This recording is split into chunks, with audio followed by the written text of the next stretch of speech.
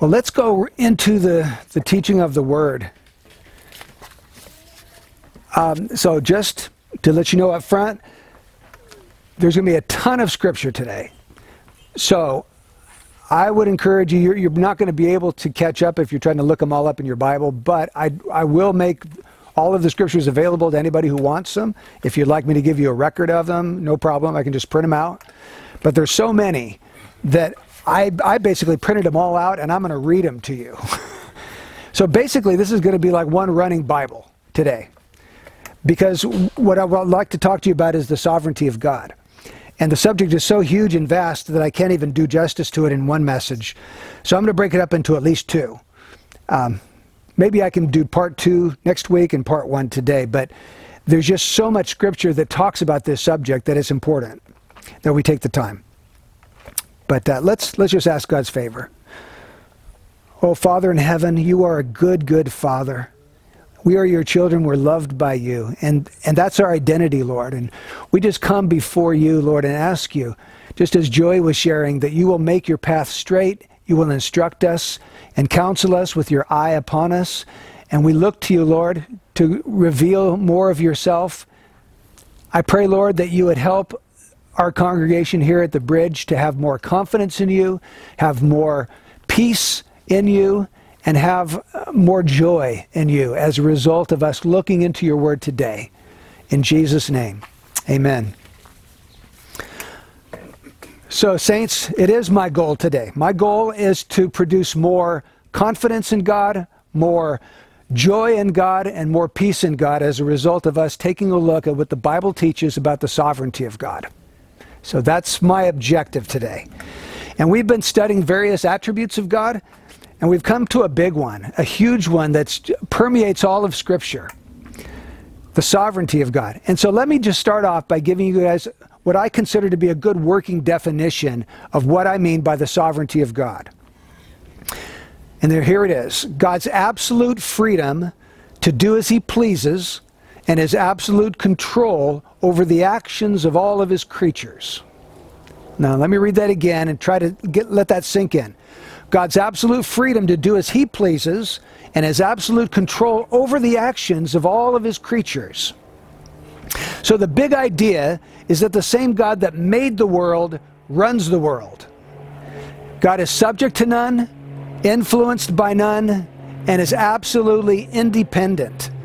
God does as he pleases, only as he pleases, and always as he pleases. In fact, John Piper wrote a book, The Pleasures of God, and this is the main idea. God is a happy God. He's a blessed God because God does what he pleases. Now, we get frustrated and we can't always do what we please, but God always does whatever he pleases to do. Let me put some Bible under that definition that I just gave you. That the sovereignty of God is God's absolute freedom to do as he pleases and his absolute control over the actions of all of his creatures. Here's some Bible to support that. Psalm 115, verse 3. Our God is in the heavens. He does whatever he pleases. Psalm 135, 6.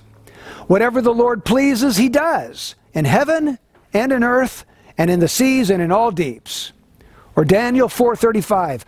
All the inhabitants of the earth are accounted as nothing, but he does according to his will in the host of heaven and among the inhabitants of earth, and no one can ward off his hand or say to him, what have you done? Or let's choose one from the New Testament, Ephesians 1:11. We have obtained an inheritance, having been predestined according to his purpose, who works all things after the counsel of his will. So, because God is absolutely free to do as he pleases, I want to look at the sovereignty of God in 3 distinct categories. Creation, providence, and salvation. Those are the 3 categories. And today we're only going to have time to look at the first 2, creation and providence. And we'll come back next time and take a look at the sovereignty of God in salvation. So first of all, the sovereignty of God in creation. Before God created the heavens and the earth, God was sovereign. In other words, God was free to do what he pleased to do. And let's consider various aspects of God's creation. First of all, the heavenly bodies. The stars, the moons, the planets, the meteors, all the heavenly bodies. When God decided to create, God could have created one sun, one planet, and one moon if he wanted to, and that could have been everything, right? That's all he really needed. But God didn't do that. God created lots of stars and lots of planets and lots of other things that are in our space. God could have created one solar system, or he could have created billions of them. He could have created one galaxy or billions of galaxies. So the question is, why did God create the number of stars and planets that he did? And then why are some stars really big and others are really small? For example, we know of one star that's about the size of our planet Saturn in our solar system. And we know of another star that's 1,600 times as big as our sun. So if you look at our sun as like a marble, this is like a basketball. It's incredibly big. 1 Corinthians 15:41 says, there's one glory of the sun, and another glory of the moon, and another glory of the stars, for stars differ from star in glory. So God has created these various degrees of glory, even amongst the heavenly bodies. Why did he do that? And why would the heavenly bodies differ in glory from one another? Well, let's move on to planet Earth. Why is 2/3 of the earth covered by water? Why is one country fertile, like the United States, while another country is barren, like Greenland? Why is one country plagued by earthquakes, or let's say, why is one state, like California, plagued by earthquakes, while another country, like Iowa, never has earthquakes? Why does one country abound in rivers and lakes, and another country is almost completely devoid of them, like Saudi Arabia? Why is one land rich in minerals, like the U.S., which it is, and another country, like Japan, produces almost no minerals? But let's move over to plant life. Why does one flower emit a fragrant aroma while another has no aroma at all? Why does one tree only grow a few feet tall and another grows over 300 feet tall, like the California redwoods, which we can see on our coast? Why does one tree bear wholesome fruit while another, like the poison guava, produces poisonous fruit? In fact, you can't even touch this fruit. It's poisonous. When it rains, the water that drips down, if that water drips on top of you, you're going to get extremely sick. It's crazy how these different plants are like that. Why is one plant capable of enduring frost, like carrots or cabbage, while another withers under frost, like orange trees? Why does one plant flower year-round, while another plant only flowers once in 25 or 30 years? There's a plant called the century plant, and I'm going to butcher this, but it's called Agave Ocahui, O-C-A-H-U-I. It's called the century plant, and this plant, it's taken 25 years before it flowered the first time. They thought it would only flower every 100 years, but they were wrong. It took 25 years to flower. Let's move to animal life. Why does a Greenland shark live between 300 and 500 years while a mayfly will die within 24 hours? Why are some animals intelligent, like chimpanzees and dolphins, while others are dumb, like the sloth? Why are some animals fit for food, while others are not, like rats and opossums and worms? They're not very appetizing to me. Why are some animals beautiful, like a lioness or a deer, while others are ugly and repulsive, like a cockroach or a rat or a possum? Why do some animals have great strength, like an elephant, while others are very weak? Why are some fleet of foot, like the cheetah, who can run 60 or 70 miles an hour? You can keep up on the highway with you. But others can scarcely move, again, like the sloth. It just barely goes. Why are some tame, while others are fierce? I'm going to get to the answer of all this pretty soon, but we're not done yet. We need to move on to humans. Why is one person healthy while another is frail and sickly their whole life? Why are some born in one country and others born in another country? Why are some quiet and introverts while others are loud and extroverts? Why are some gifted in music or art and others are gifted in mechanics or business or seamstresses?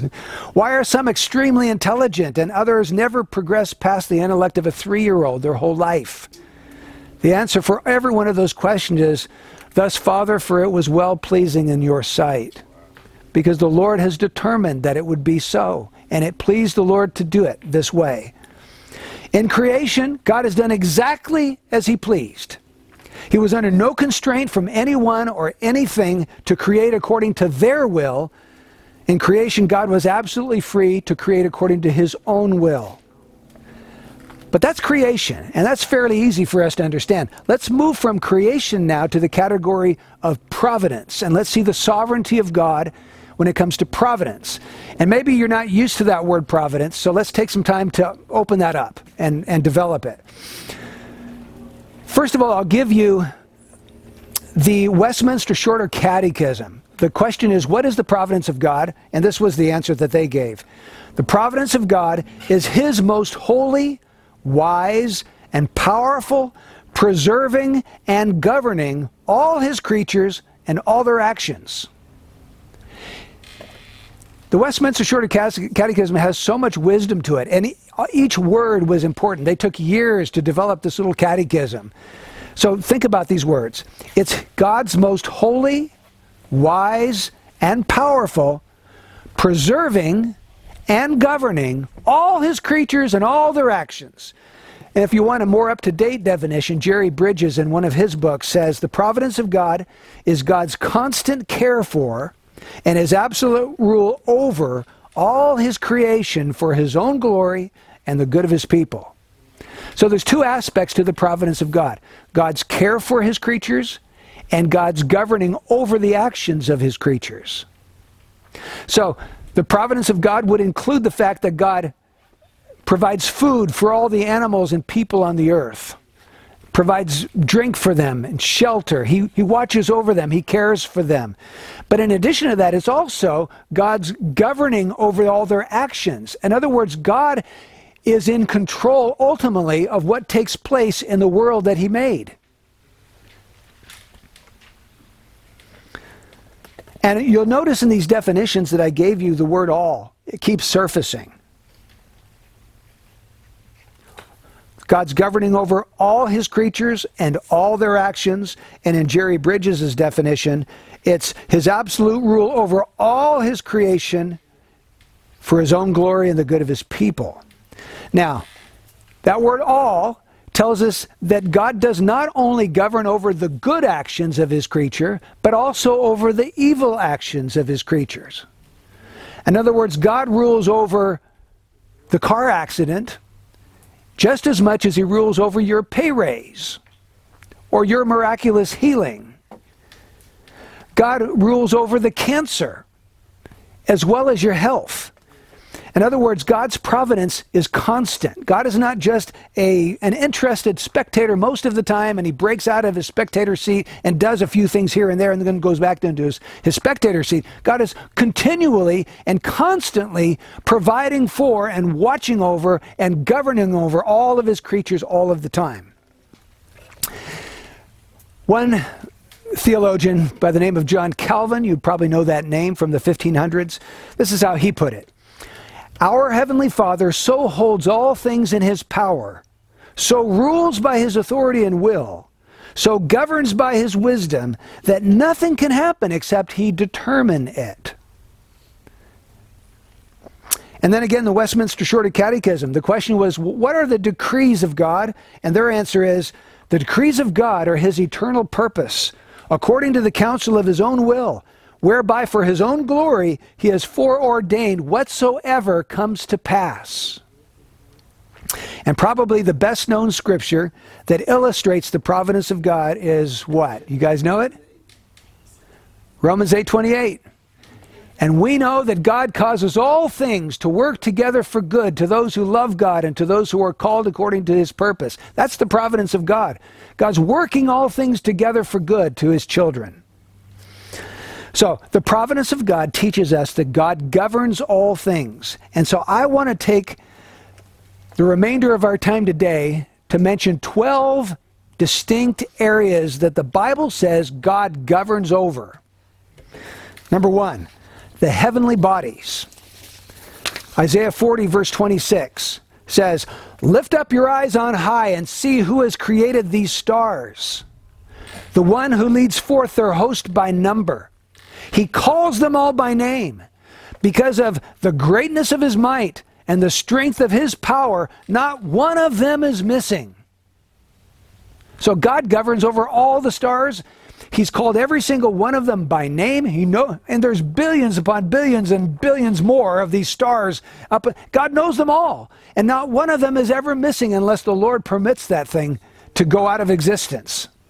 Do you remember that God caused a star to appear to the Magi, and it settled over the home of the Christ child so that those Magi could find the baby Jesus? Do you remember when God caused the sun to stand still for an entire day so that Joshua would have another day to fight that battle and to conquer his enemies? God governs over the heavenly bodies, the sun and the stars. Number 2, God governs over nature and animals. He brought a worldwide flood in the days of Noah. He governs over nature. He governs over floods. He brought hail and darkness as plagues to deliver his people from Egypt. He sent plagues of frogs and flies and gnats and locusts. He sent a raven to feed the prophet Elijah. You can find all these stories in your Bible. They're extremely interesting. He caused a donkey to speak to Balaam. He caused 2 she-bears to devour Elisha's tormentors. He sent dogs to eat the flesh of Jezebel. He sealed the mouths of lions so they would not harm Daniel, but ordained that they would devour Daniel's accusers. He caused a great fish to swallow Jonah, and then caused that same great fish to vomit him onto dry ground. He caused a fish to carry a coin for Peter to use to pay taxes with. Do you see how the Lord governs over his creatures? Plagues, floods. Wow. God governs not only nature and animals, but he governs Satan and Satan's demons. We know that because of the book of Job, don't we? God set a limit on what Satan was able to do. He said, you can go this far and no further. You can't take his life. But I'll allow you to do anything up until that. In fact, you remember when the Lord said to Peter, Satan has demanded permission to sift you like wheat, but I have prayed for you that your faith will not fail, and once you have turned, strengthen your brothers. So Satan had to get permission to sift Peter like wheat. He couldn't just do that. God was sovereign over what temptations or what attacks of the enemy came into Peter's life. And God either allowed them or didn't allow them according to his sovereign will. The Bible says in 1 Samuel 16:14 that an evil spirit from the Lord terrorized Saul. Now think about that. An evil spirit from the Lord, I take that to mean that the Lord gave permission to an evil spirit to do certain things in the life of Saul. Also, we find in 1 Kings 22 that the Lord put a deceiving spirit in the mouth of Ahab's 400 prophets, who told Ahab to go up to battle against the Arameans and conquer. Well, of course, it was a lie. When Ahab went up to battle against the Arameans, he was killed in battle. But the Lord put this deceiving spirit in the mouth of these false prophets. So clearly, Satan is not God's equal, right? He's a created being. He's infinitely distant in terms of his power and authority than God. He can only do what God commands or permits.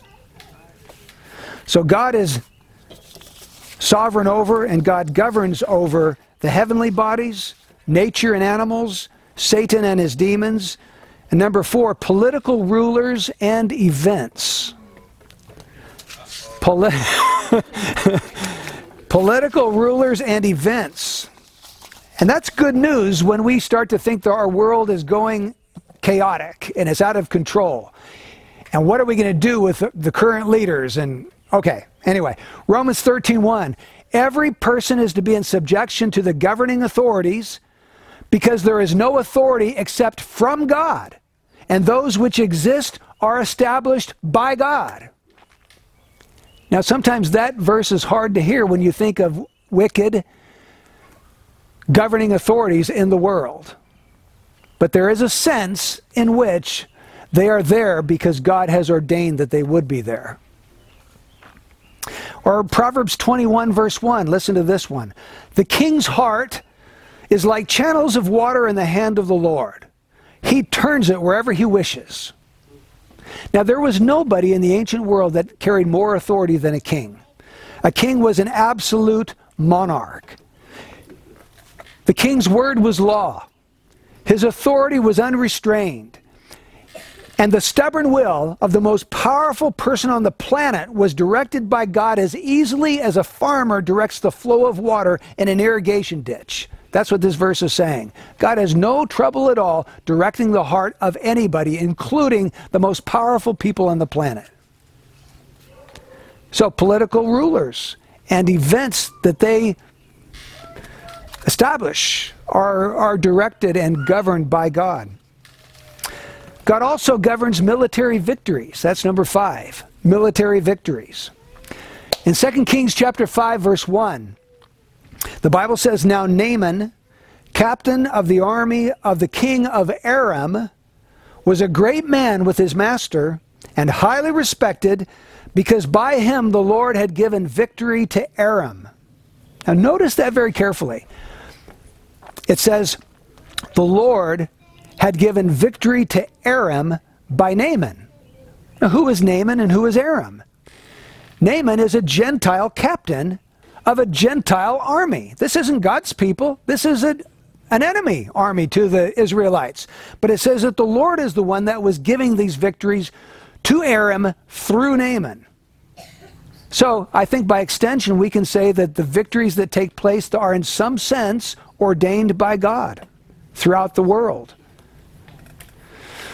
In the days of King Abijah and Jeroboam, this is in 2 Chronicles 13, there was civil war between the northern 10 tribes and the 2 southern tribes, Israel and Judah.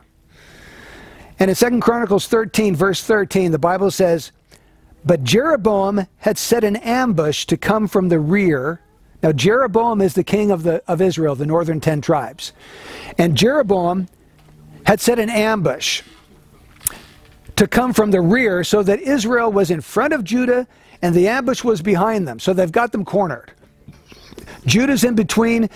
Israel's on both sides because they've set an ambush from behind and they're coming in from the front. And so they're going to easily overwhelm and conquer Judah. You see the picture? Okay.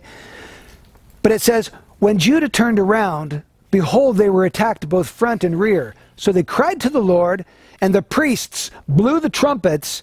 Then the men of Judah raised a war cry, and when the men of Judah raised the war cry, then it was that God routed Jeroboam and all Israel before Abijah and Judah.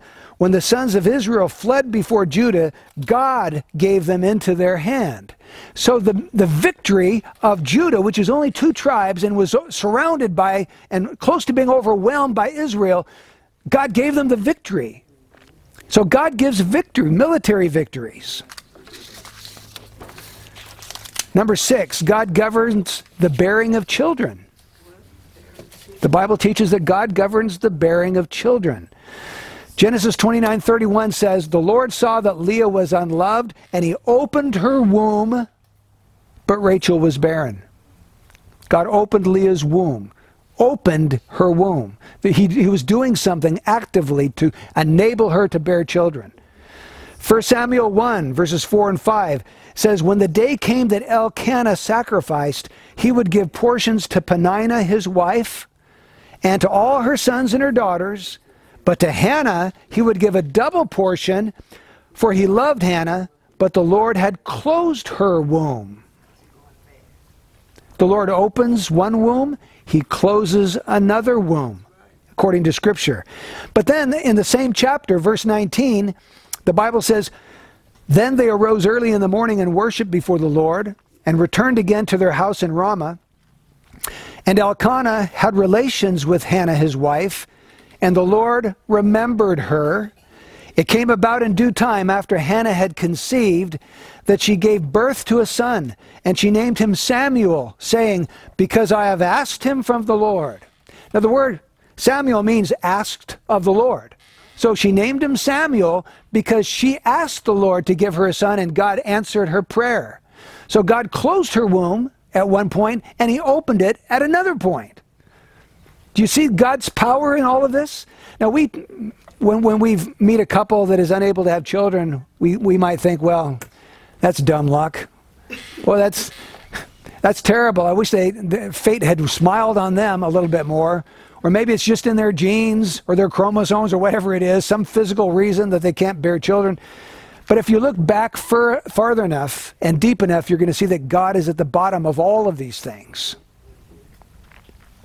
So the Lord opens the womb, the Lord closes the womb. Number 7, God governs random or chance events. Proverbs 16:33, the lot is cast into the lap, but its every decision is from the Lord.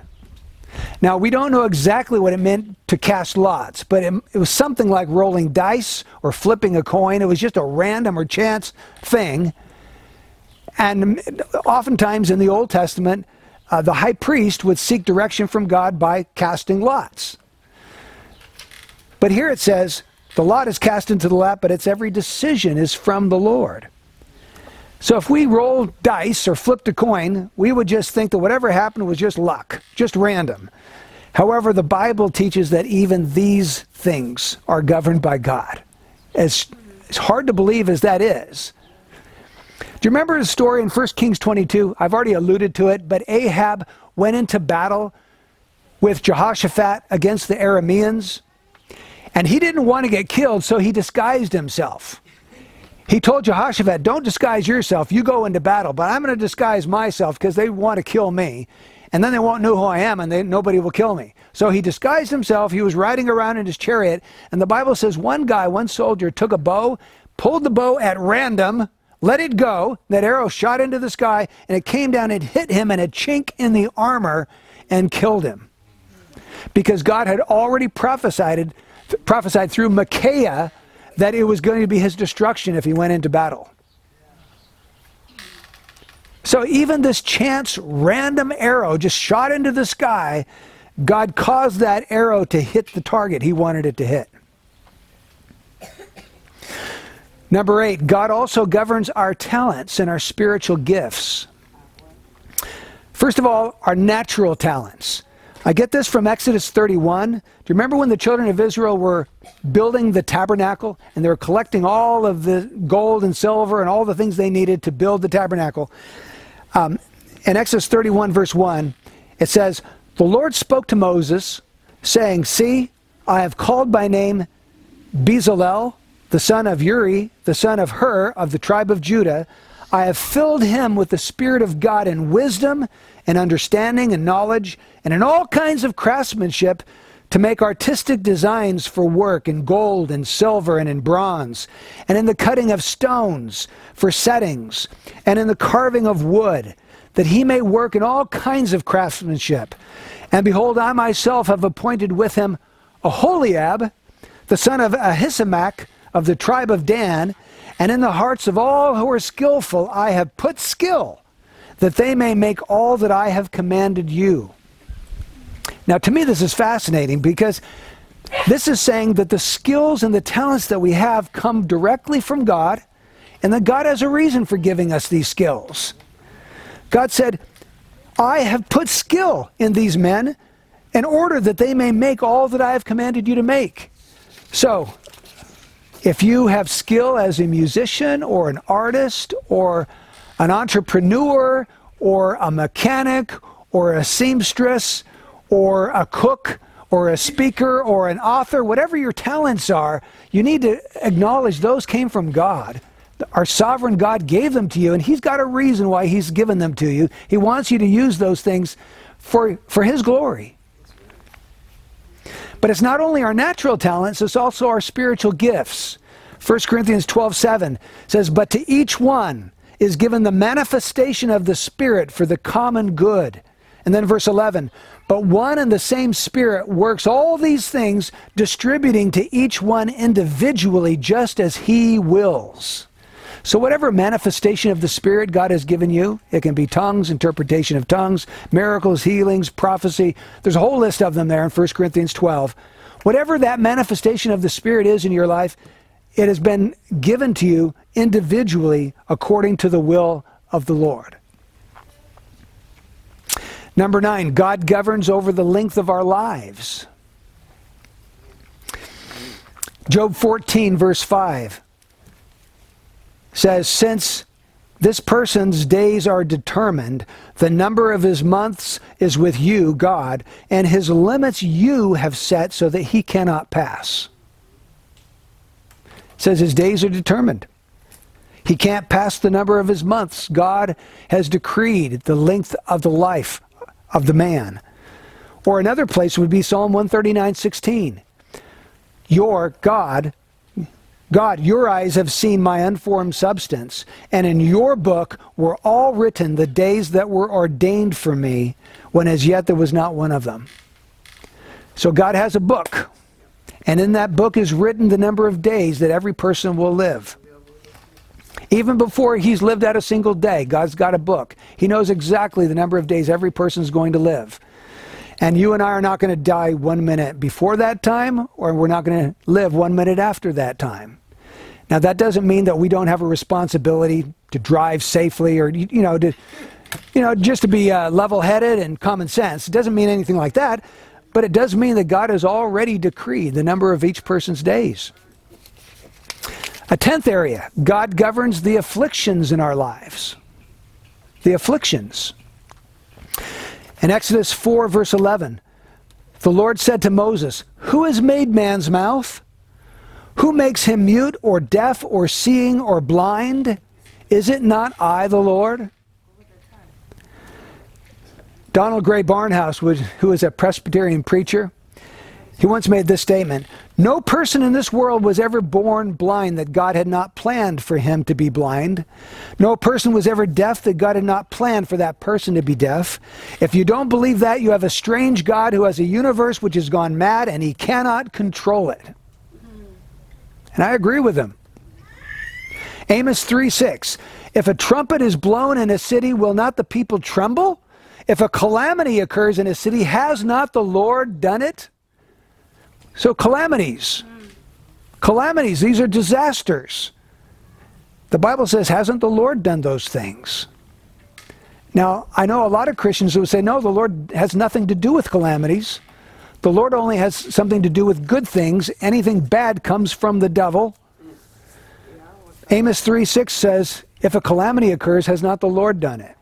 Isaiah 45:7, the one forming the light and creating darkness, causing well-being and creating calamity, I am the Lord who does all these. So God takes responsibility for the calamities. He doesn't say, oh, I had nothing to do with that. That was the devil's work. Don't blame me. He says, I create calamity. I am the Lord who does all these.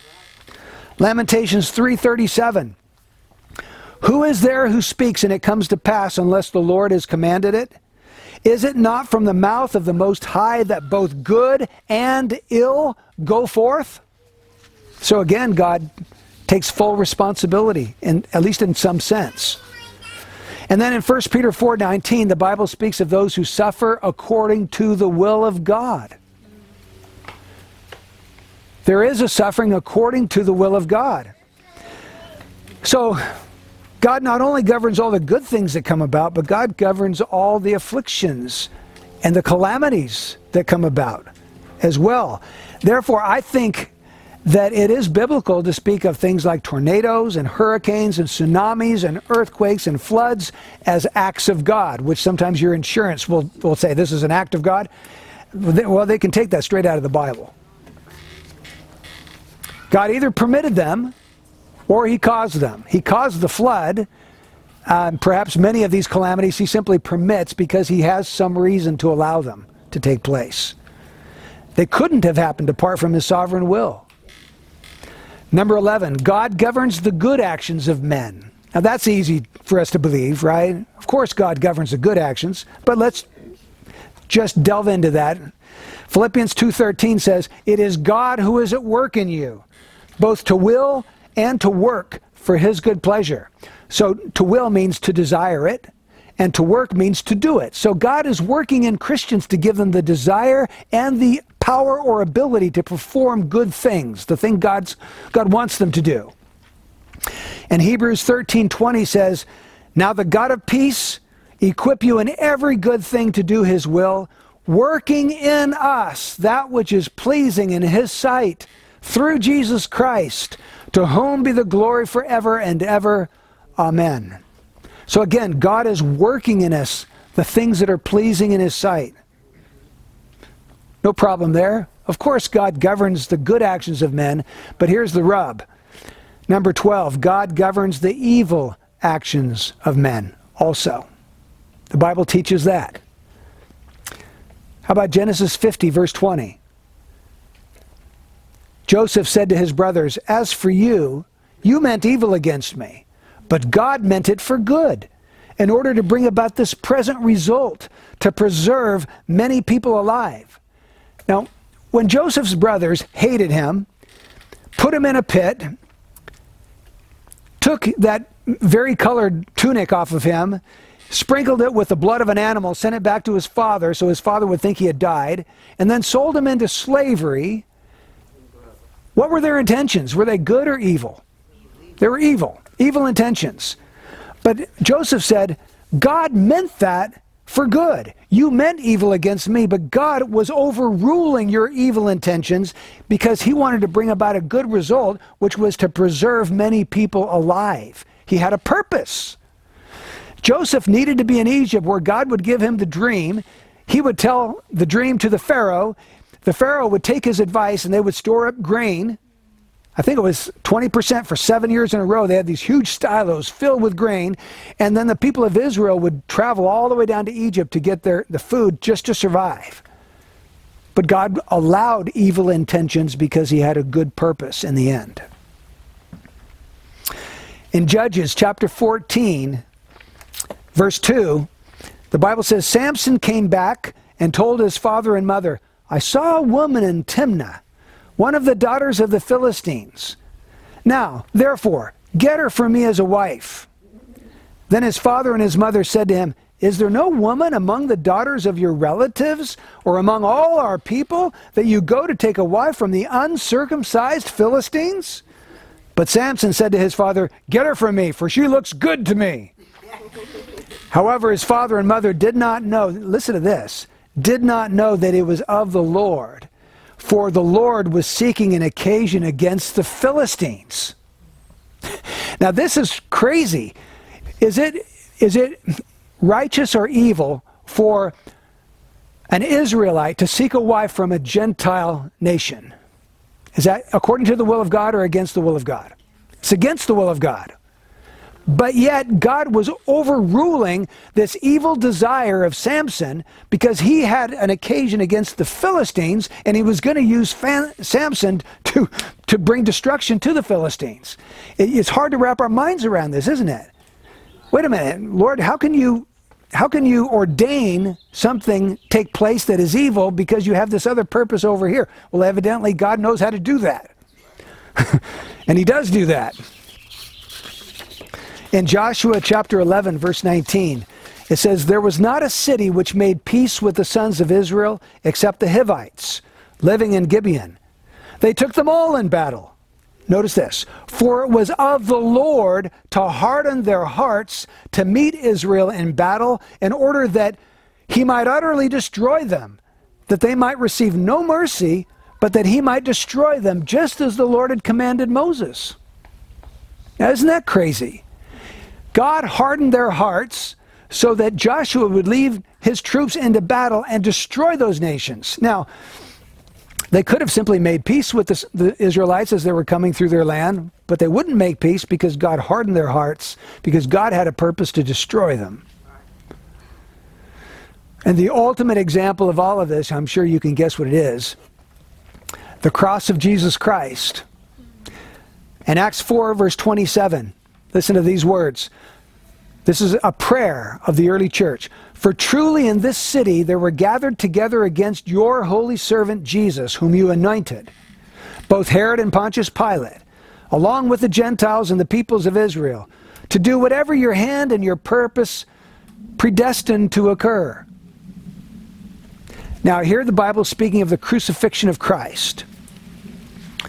And I'm sure this undoubtedly is the most evil act that was ever committed. For human beings to kill their creator when he became a man. There cannot be anything more evil than that. So it's an evil deed, yet God was overruling their evil intentions and deeds in order to bring salvation to his people. Even in the most horrible act that was ever perpetrated, God was governing the actions of men. He was predestining the cross to take place. Now, I'm on this final one, that number 12, God governs the evil actions of men, but I need to give you 5 truths that you need to keep in tension when you think about the fact that God governs even the evil actions of men. Number 1, God uses the evil actions of men to fulfill his purposes. If we say that God doesn't use evil to fulfill his purposes, then we would have to admit that there's evil in the universe that God did not intend, is not under his control, and may never fulfill any of his purposes. And if that's true, how can Romans 8:28 be true, which says that God causes all things to work together for good?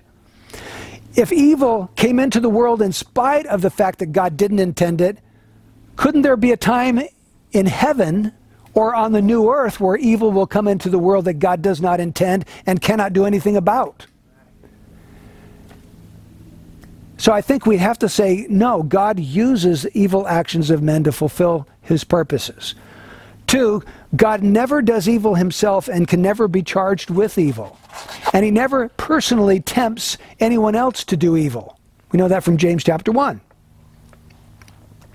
If we were to say that God himself does evil, we would have to conclude that he's not a good God, he's not a righteous God, and therefore he's not really God at all, because the Bible says that the God of Scripture is a good and righteous God. 3, God rightfully blames and judges evil men for the wicked actions they commit. In other words, God holds men responsible for the sin they commit, even though he governs over those actions. We get that from Acts 2:23. This man, delivered over by the predetermined plan and foreknowledge of God, you nailed to a cross by the hands of what? Godless men. That's where we get responsibility. They were godless in that they put Jesus Christ to death. In other words, they committed an evil act and they're guilty before God. They will be held accountable to God for that evil action. Even though it was predetermined and it was according to God's foreknowledge, they are still to blame. They're responsible for the sin that they committed. Here's number 4. People make real choices with real results. Never get into the idea that people make no choices or we're like puppets on a string. No, we make real choices, and those real choices have real results. Now, let me try to illustrate this. Let's say that John Grisham, who's a famous author, wrote a book where terrorists assassinated our president. Okay, you got it so far? That's the plot. Now, someone could ask the question, who killed the president? Now, on one level, the terrorists killed the president, right? But on another level, John Grisham killed the president. You see that? It wouldn't be right to say because the terrorists killed the president, John Grisham did not kill the president, would it? And it wouldn't be right to say that because John Grisham killed the president, the terrorist didn't kill the president. On the level of the characters in the book, the terrorists are the ones that killed the president. But on the level of the author of the book, John Grisham is the one who killed the president. So, in the same way, God fully causes things in one way, and we fully cause things in another way. Can you try to... So it's not either or. It's, yes, we are making real decisions with real actions and real results, but at the same time, God is governing over everything that's taking place. And it's happening at the same time simultaneously. And then the 5th truth that we need to keep in tension, there is a difference between God's sovereign will and his moral will. When someone says, what is the will of God for this or that? I'd have to say, well, what do you mean by the will of God? Because the will of God can be in different senses.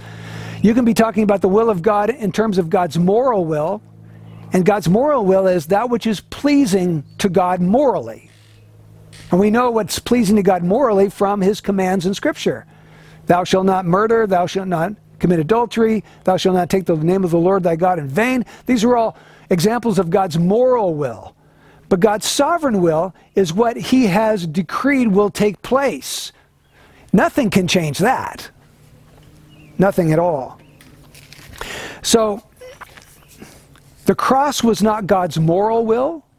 God was not pleased with the evil actions of men that murdered his son, but it was his sovereign will. So sometimes something can take place in line with God's sovereign will, but it not be in line with God's moral will. Every time you and I sin, that's part of God's sovereign will, but it's not his moral will. So you have to make distinctions between those two kinds of the will of God.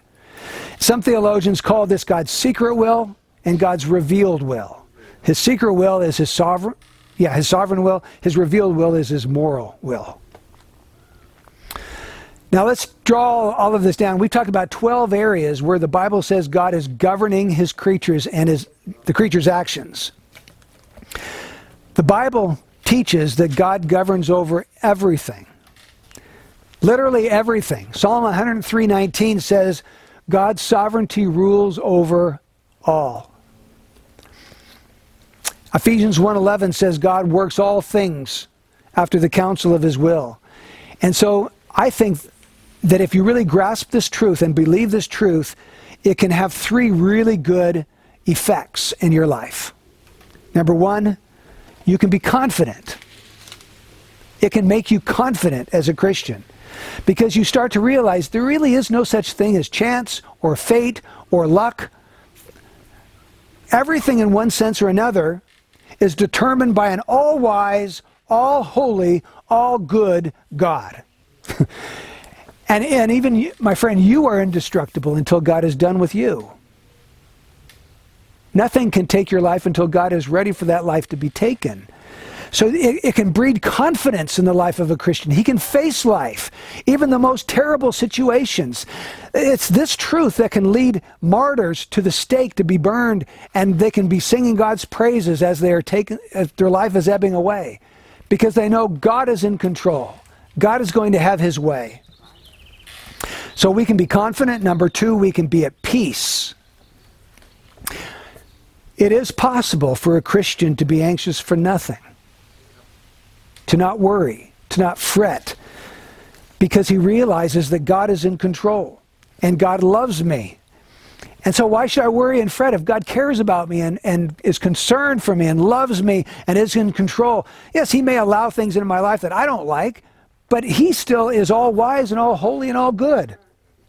So we can be confident, we can be at peace, and we can also rejoice, because there is a sovereign God who's working all things together for my good.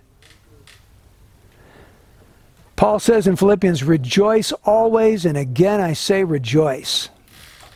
Now, if God was only sovereign some of the times, we can only rejoice some of the time.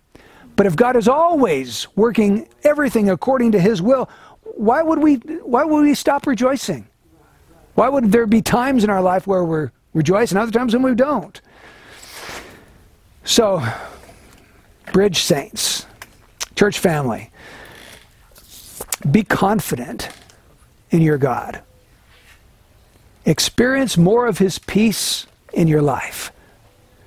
And rejoice always. These are the fruits that can flow out of the truth that God is sovereign in providence. God is sovereign not only in creation, but in providence. He's governing you. He's governing all of his creatures.